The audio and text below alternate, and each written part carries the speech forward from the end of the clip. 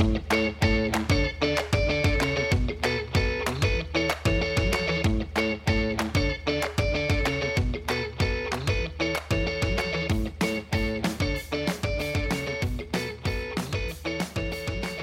to Uncorked, another podcast brought to you by Team Corker. I am very excited to be recording live with a Vancouverite today. This has been a long time coming, and it's been a long time coming because we've spent so much time together, and I keep telling the one and only Rachel McBride that we need to be in different locations so that I can record without getting too giddy and giggly.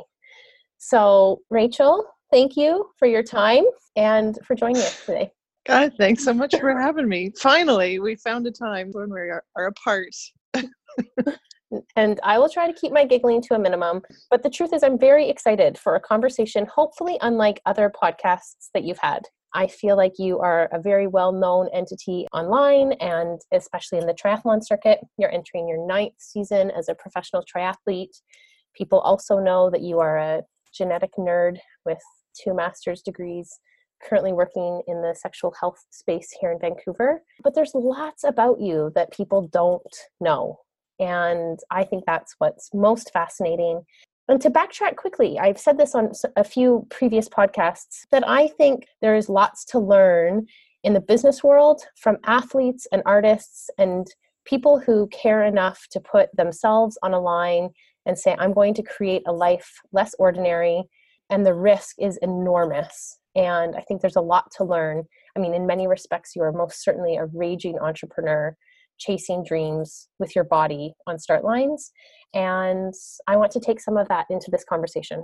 Great. Yeah. And I really resonate with that. I mean, this past spring, I participated in a surgeons conference, a high performance surgeons conference. And it was incredible going in there as like an athlete and as a musician, and all the rest of the history that I have and the things that I've done with my life and how relevant it was to surgery and being a doctor. And so it's really, really awesome to see like all of that crossover between all the different sort of realms of work and what we can all learn from each other.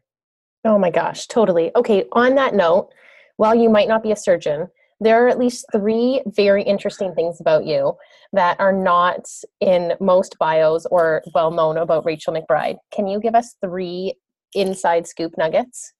Oh gosh. Okay. So yeah, my bio usually skirts over a couple of different things, but I have played the cello for now going on 31 years. And it's something that's taken me all over the world in a previous life, playing in bands and working with improv dancers and in theater and that sort of thing, orchestras. It was a really, really awesome time in my life and something that I keep doing now. What else?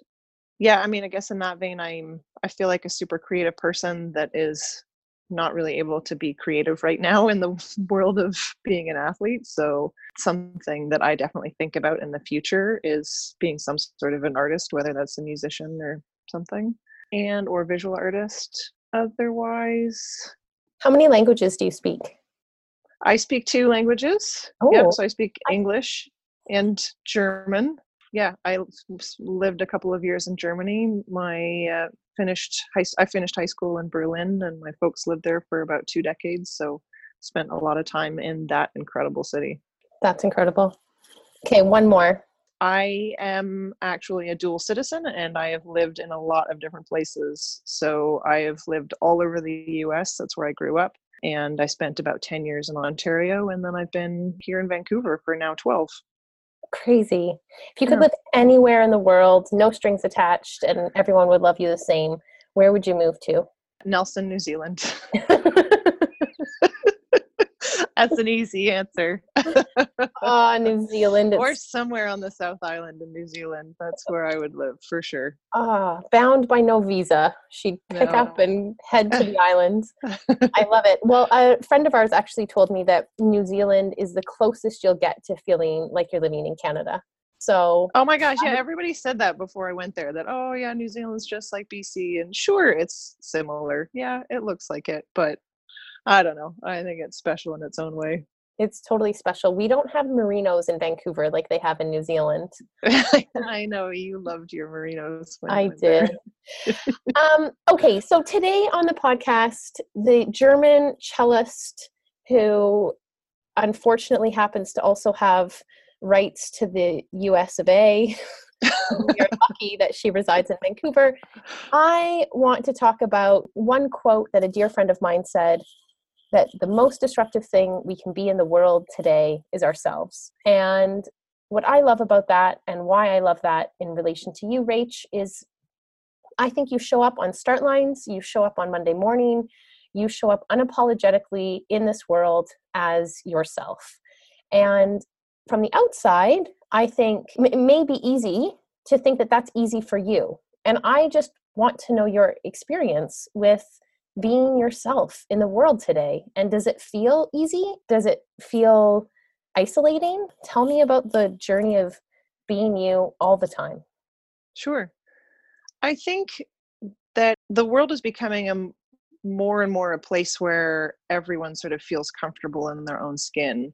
And or like expressing themselves and being who they want to be. And I've definitely sensed that, I don't know, and I think part of it is a sense of just the fact that I've grown older and more confident in myself, but also that the world is just becoming a more tolerant and acceptable place.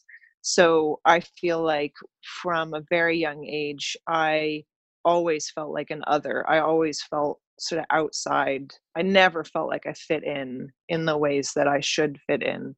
And a lot of that centered around like gender and gender identity and gender expression. I never felt like I was a girl or a woman that really fit in, that was super feminine. And of course now it's a lot easier to have different gender identities or gender expressions that aren't super feminine, to be a cis woman, but to, still identify as genderqueer and kind of, go outside those norms of not needing to be super feminine and just like being myself and my own creative self. I think I was allowed at a young age to be my creative self, and how I expressed that was, although I was a very introverted person, I kind of, my way of being extroverted was being creative with the way that I looked. And so that meant from a really young age that I had different hairstyles, like shaved my head in different ways, dyed my hair since I was, I think 13 years old, and started being really creative with the way that I dressed. So I was like goth, and I was punk rock, and I was kind of hippie, and I was like the grunge thing. And I just sort of did everything and was anything that would, I guess, allow me to stand out in a little bit of a way, because I felt like me as a person, I wasn't super comfortable with speaking and engaging with people. And so this was my way of sort of breaking the ice in a lot of ways. And especially moving around as a lot as a kid, I was constantly in the scenario of having to make new friends and reintegrate into new schools. And so it was a lot easier if I sort of stood out and it was like a conversation starter, or it would attract people who were also interested in the same things as I was, like being creative and just being different. I have yet to see the hippie phase of Rachel McBride. Is there It was before oh there were gosh, cameras? it was all mixed in. It was all mixed in with it. I remember when I started in the high school in grade 9 in New Jersey, and one of the seniors who I ended up having this super giant crush on, he said to me, he like took one look at me. This was like one of the first days of school, and he's like, "You're like everything girl." Because he's like, I had this like rainbow crocheted beret on, and a Grateful Dead t-shirt, and a flannel thing, and cargo pants and steel-toed boots, and he's like, you just have everything there. Rach, that is one thing not many people would say about you. You are most certainly not the everything. You are so very specifically you. And I think, to your point, I'm curious about standing out on a stage. And I mean, I guess now even more so as an adult, you're a performer, whether it's a musician or as an athlete.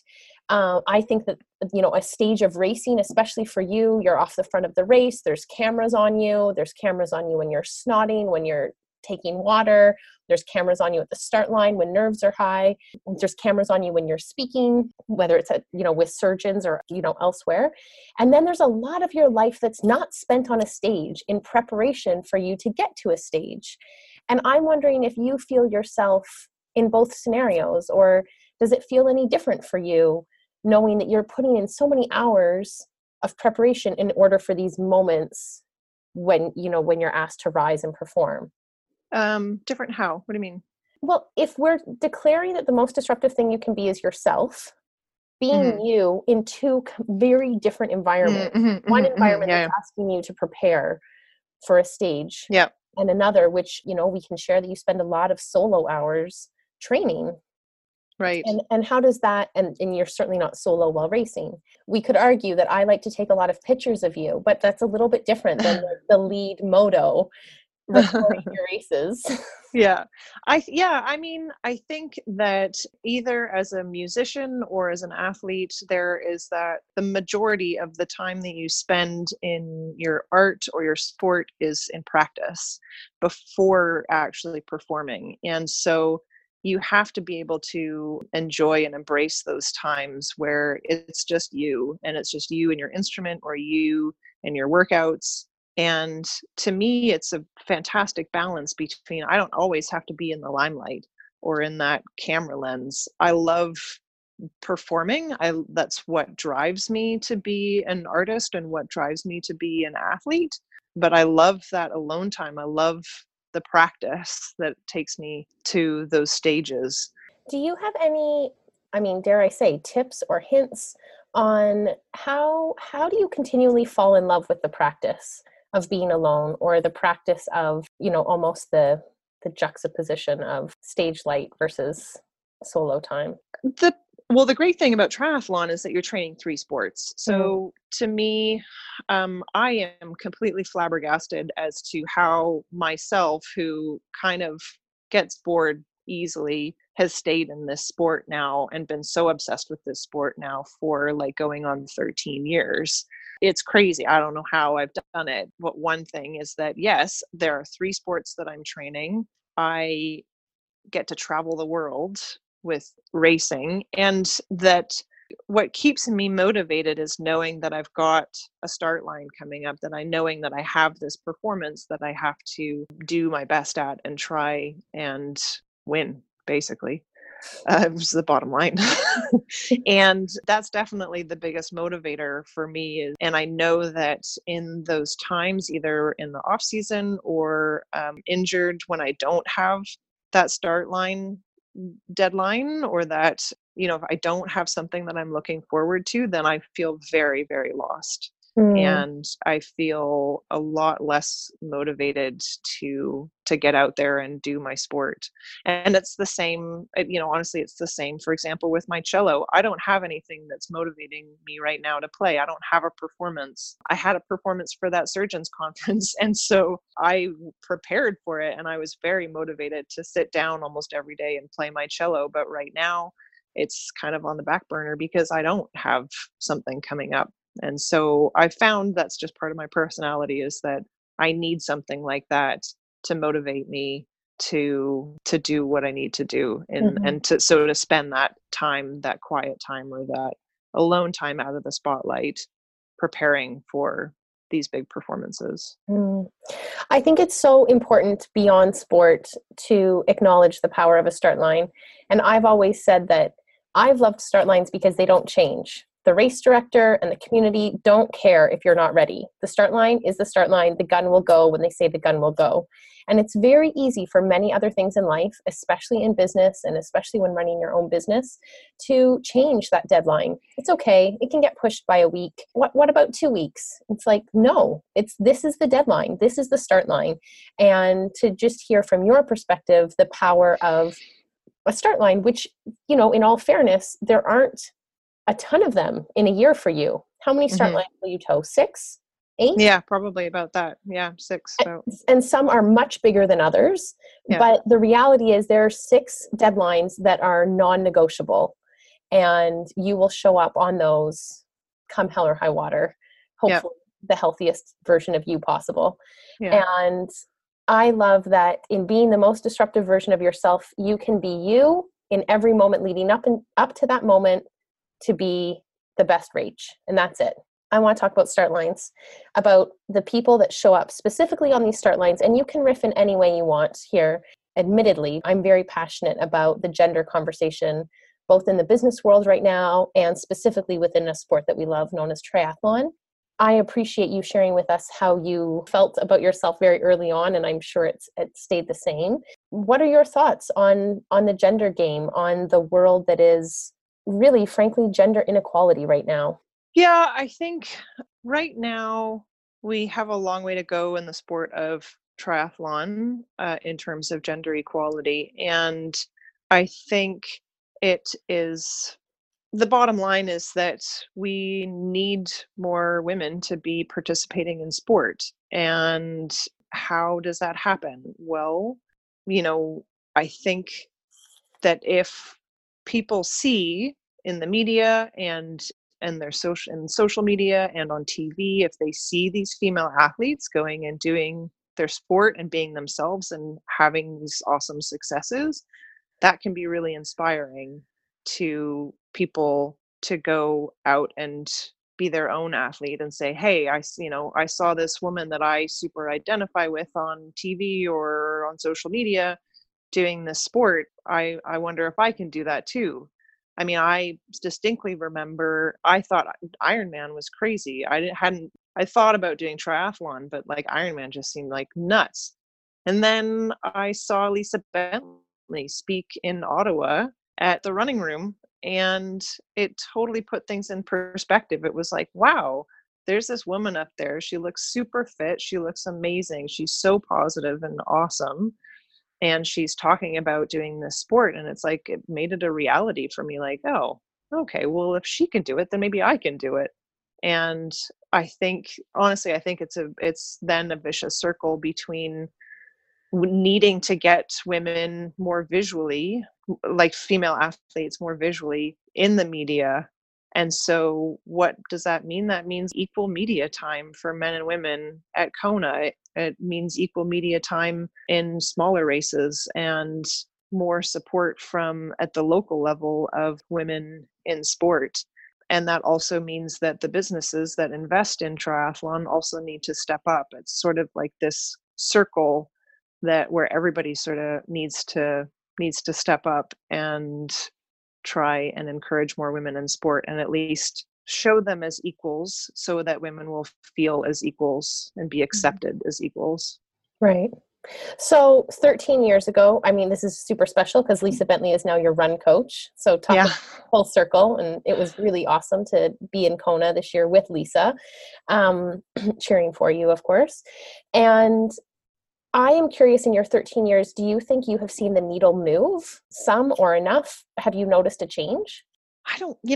Honestly, I don't know if I've paid much attention. I honestly feel like I do feel like there are more and more pro women showing up on start lines and sort of giving the pro life a try. I honestly haven't looked at stats in terms of like, are there more Oh, women signing up and are there more women in races? But I believe that there are more and more women, especially in North America. In Europe, it's definitely still a lot more imbalanced. hmm.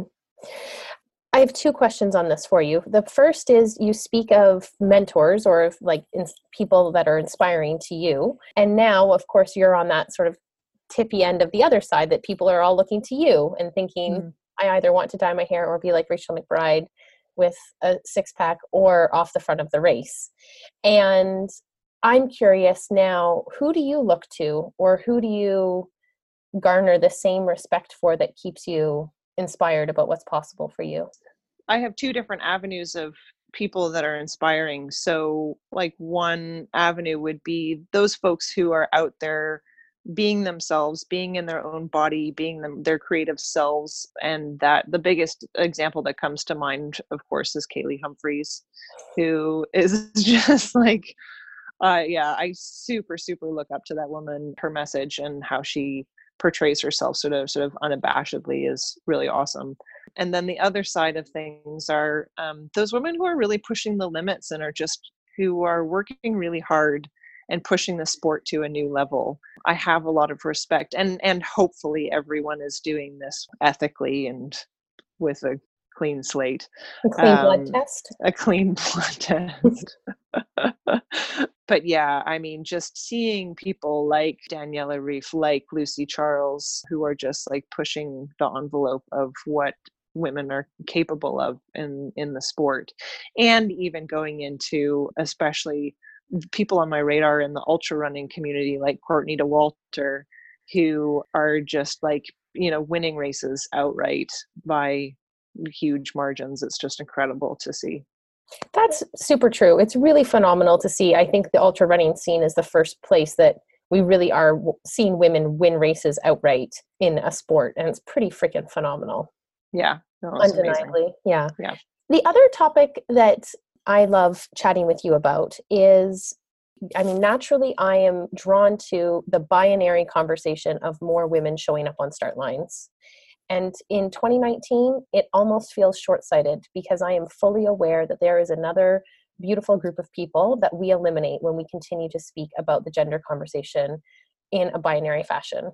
And I would love your thoughts on the inclusivity of the trans folks that might not feel as comfortable, or what other groups I'm missing when I speak so often in the male and female.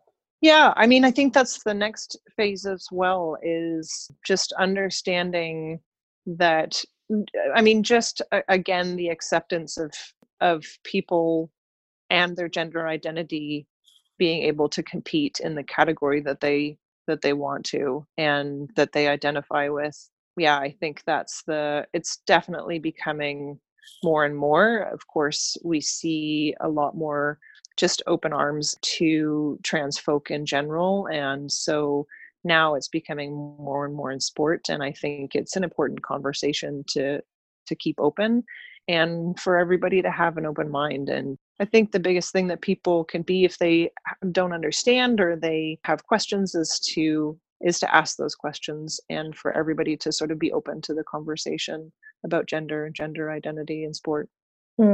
I think it's actually gender or gender identity in life, and sport is a super particular avenue because Absolutely. we're dealing with the binary so often. Yet it's super relevant in organizations, because in the business world we live in wanting there to be, a gender balanced leadership team, and yet the trans folks still don't know which washroom to use comfortably because we still have male and female washrooms, for instance, in the office. Yeah.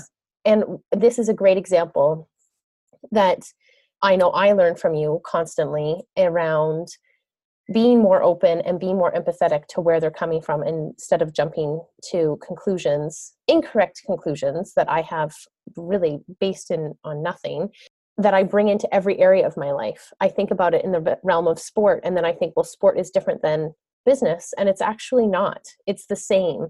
That if a CEO is up for asking the same questions that a race director is up for asking, then how can we be, more understanding of where we're all coming from, be it a start line or an interview. And one thing I know for sure is that people, and as a female identified human, I don't want to be part of your statistic.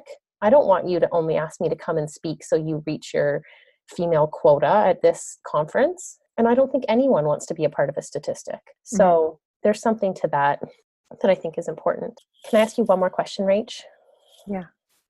I want to know, about 13 years as an athlete, 9 years as a professional athlete, you continue to get faster, stronger, dare I say more badasser.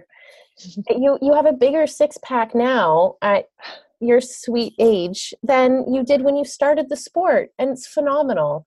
And I want to know if you've always had a relationship with your body that said, I'm strong and awesome.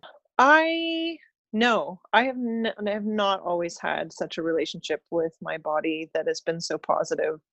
I think that, of course, being an athlete and seeing my body transform into something that I feel more comfortable in has absolutely allowed me to be more confident, and to be sort of more out there with my body. And of course, I am one of those people who is genetically graced with the ability to have a six pack. And I know that not all female bodies or male bodies or other are able to do that. And so I'm also super aware. I guess I become a little bit hypersensitive sometimes to the fact that, yeah, there are lots of pictures of my six pack on the internet, and the impact that that might have on people who will, that's just not a body that they will ever have. And so even my own confidence now is still laced with not necessarily an insecurity, but a worry that somehow it's affecting somebody else negatively. Mm. But I think that I became more comfortable, or was just like started to become more comfortable in my own skin even before I was an athlete. And I can't really pinpoint why that happened.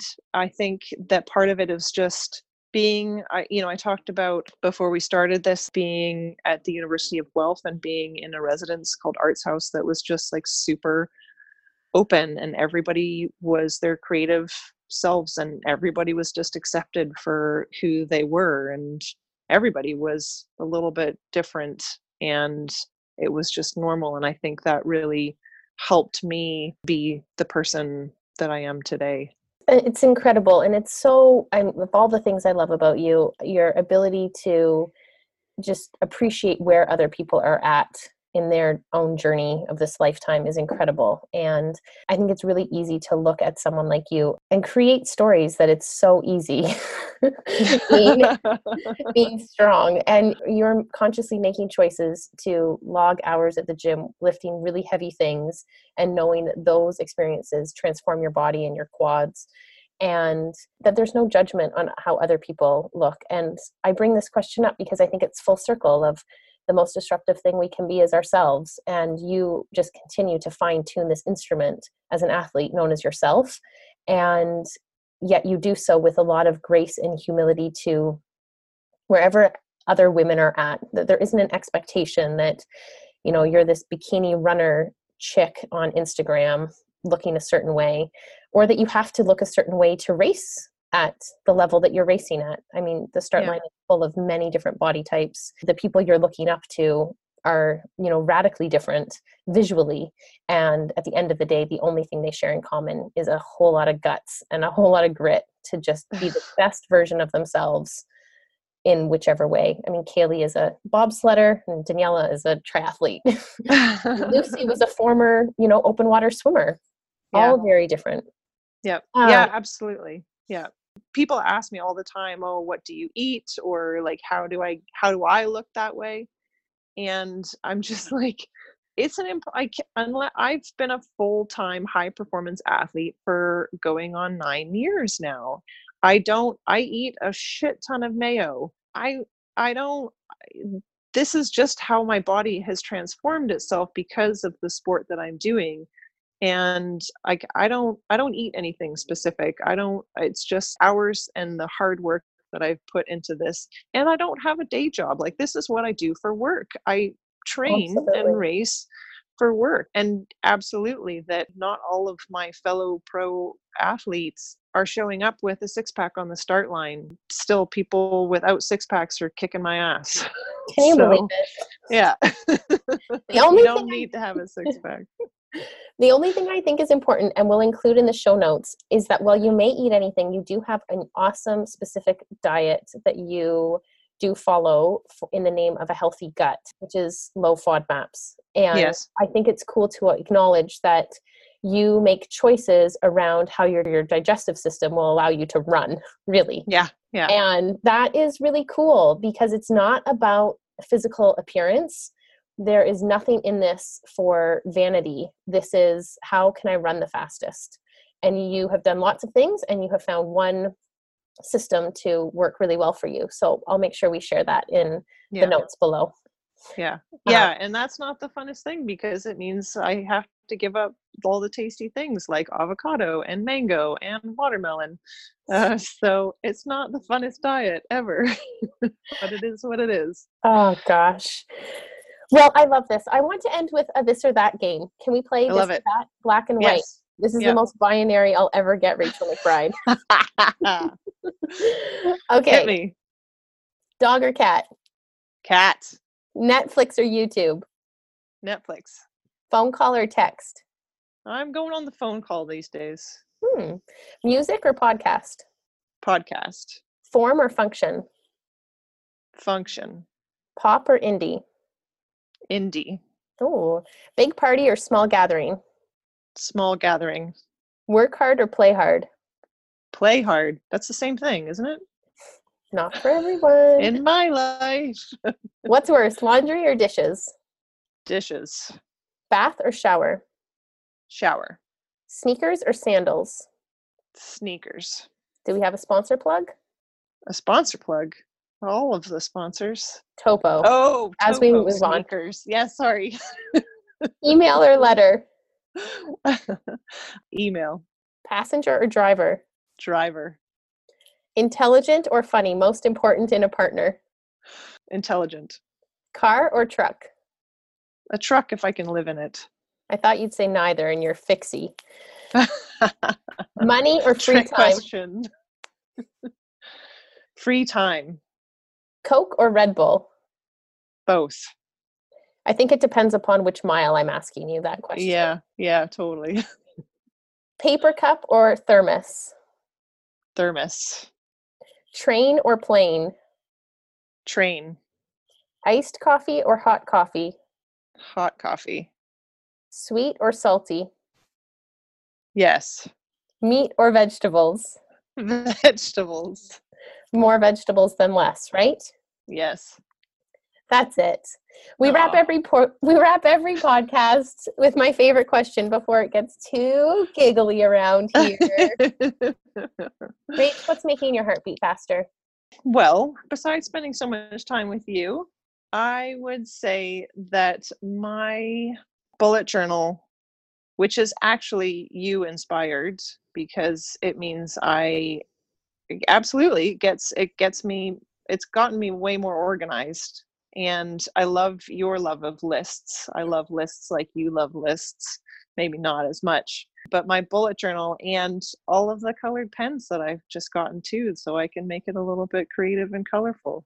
So I get to be organized and creative and check things off of my list. I would just like to acknowledge that you've come a long way in expressing your creative self.